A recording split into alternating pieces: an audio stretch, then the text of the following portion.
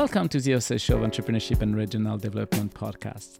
Each publication in our journal is a great opportunity to share significant and audacious contributions to a large audience. My guests today are Lin Cheong from the Jian Jiaotong Liverpool University and Ina Hashim from the Swedish University of Agricultural Sciences in Sweden. They both published an article entitled Narrating the Social, the Evolving Stories of Pakistan's Social Entrepreneurs. It has been published in a special issue dedicated to Alistair Anderson in Entrepreneurship and Regional Development, a journal edited by Taylor and Francis. Lin, Ina, welcome to our podcast. Thank you for having us. Thank you, Vincent. Can you tell us, what is the origin of your paper? Why have you decided to address this particular topic? And what is the question you aim to answer? Yes, thank you, Vincent. On behalf of our research team, James, Hina, Sohail, and myself, we thank you for the opportunity for us to share our research.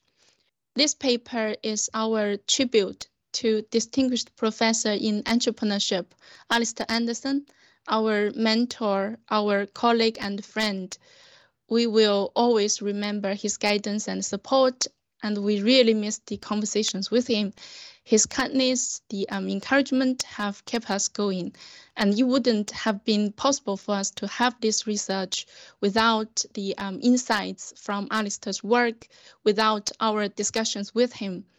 And this paper reports a project that Alistair was centrally involved. We had initial conversations on this research at a workshop on social entrepreneurship in Pakistan led by Alistair. And that was the first time James and I met a group of hardworking and talented researchers from Pakistan, including our co-authors Hina and Sohail.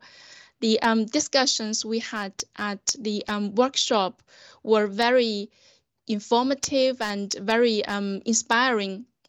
And we were able to form a contextualized picture of social entrepreneurs at the Khyber Pakhtunkhwa region of Pakistan. We had the opportunity to listen to the stories of Pakistan's social entrepreneurs on their entrepreneurial activities, on the processes, and very importantly, the life stories of themselves. And these conversations at the workshop allowed us to get started with this research. And we are interested in how social entrepreneurs gave meaning to the social aspects of what they do in a unique research context. The KB region of Pakistan is a very traditional, very conservative society. And at the same time, there's a tension of social change, social transition in the area. And that was the start of the research journey. And I'd like to invite Hina to elaborate a little more, please. Yes, thank you, Lynn, and thank you, Vincent, for having us. So as Lynn mentioned, we met at a workshop led by Professor Alistair. And when I was thinking about this podcast, I realized that it has been like 6 to 7 years since we first met at that workshop. And I remember it like it was yesterday. And at that time, Alistair was working on a project with our co-author, Dr. Sohail, and I was working as a research assistant with them. And before coming for the workshop, Dr. Sohail and I had met many social entrepreneurs and had collected life story narratives where the entrepreneurs had told us about how they do entrepreneurship in such unique ways to create value for society. And as Lynn mentioned, Pakistan is traditional, it's conservative, it's patriarchal. Therefore, these stories were interesting for us because being from that context, I think we understand that it is, you can say, difficult to do certain things. And given that when we looked at these social entrepreneurs, we were kind of amazed to see how they created value and were trying to do something for the society and to create certain kind of change in the society. So that was the interesting point from our view. But on the other hand, when we shared these stories with Alistair, James, and Lynn, we could see they were interested and they were amazed at how these entrepreneurs were working in such a challenging context. And particularly Alistair, he just wanted to know more and more about these social entrepreneurs. And that's when we decided that we need to write something We need to share these stories within academia. And we did not know what or how, but like we knew that we want to write. And that was when James took the lead, and like we formed a team. And after that, we started having meetings, discussions, and like we started framing our thoughts. And what are the main contribution of this paper? I think this question reminds me of what Alistair used to say. Whenever I will talk to him about research or like a paper idea in general, he would ask me like, what is the story of this paper? What is the story behind this research idea that you have?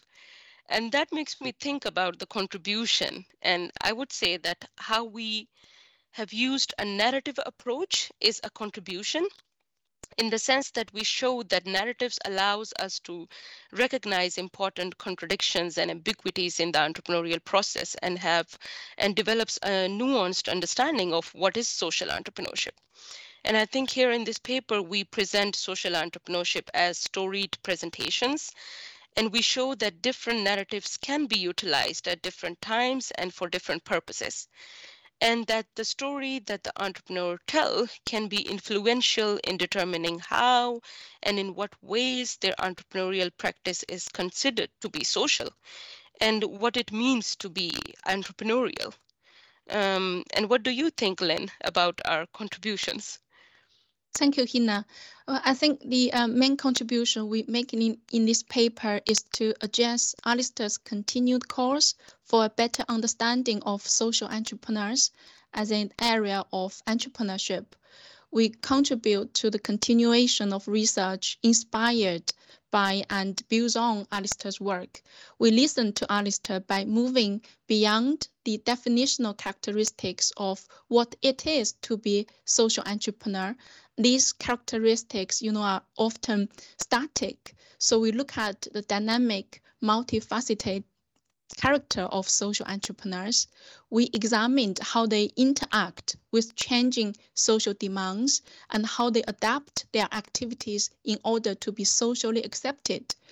We found that their practice of social entrepreneuring and the acceptance of society actually align in a moral space of acceptance, where it's particularly relevant to Alistair's notion of moral space. So an entrepreneur's activities are informed by what's considered right and good in society.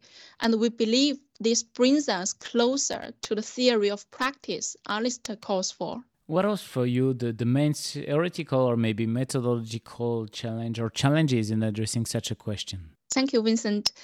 We saw the ambiguities in the narratives. The ambiguities are inherent in the issue of the social. Our respondents, where they need to navigate different dimensional identities, and these identities could be contradictory. So one of the main challenges for us was how to make the narratives become clear, become textualized, and also how to show the variety in terms of how the narratives are played out. And each of them has different qualities, the characters, the plot, the message, and involving story. The insight from Alistair's work and the conversations with him really helped us out. We reviewed different forms of sense-making and related them to our data. And the theoretical starting point of this paper is based on Alistair's work on how social entrepreneurship is better understood as enacted within a social context. We were then able to focus on and theorize how the practice of social entrepreneurs adapt when contextual notions of what is socially valuable change.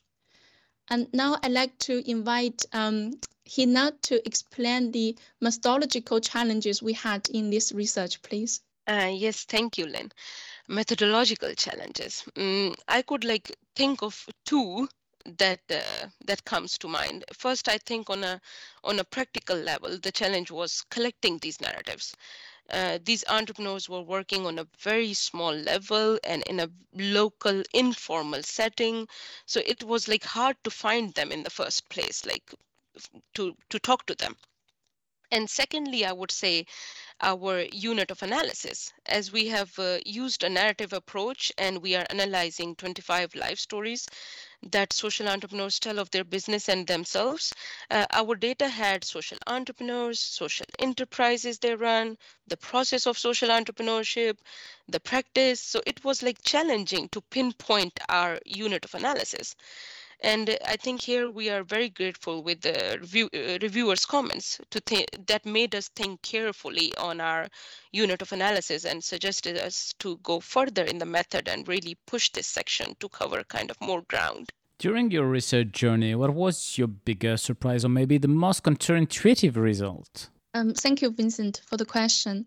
I think one of the biggest surprises for us was the concept of co-producing value for others in the society, and at the same time relying on co-producing with others.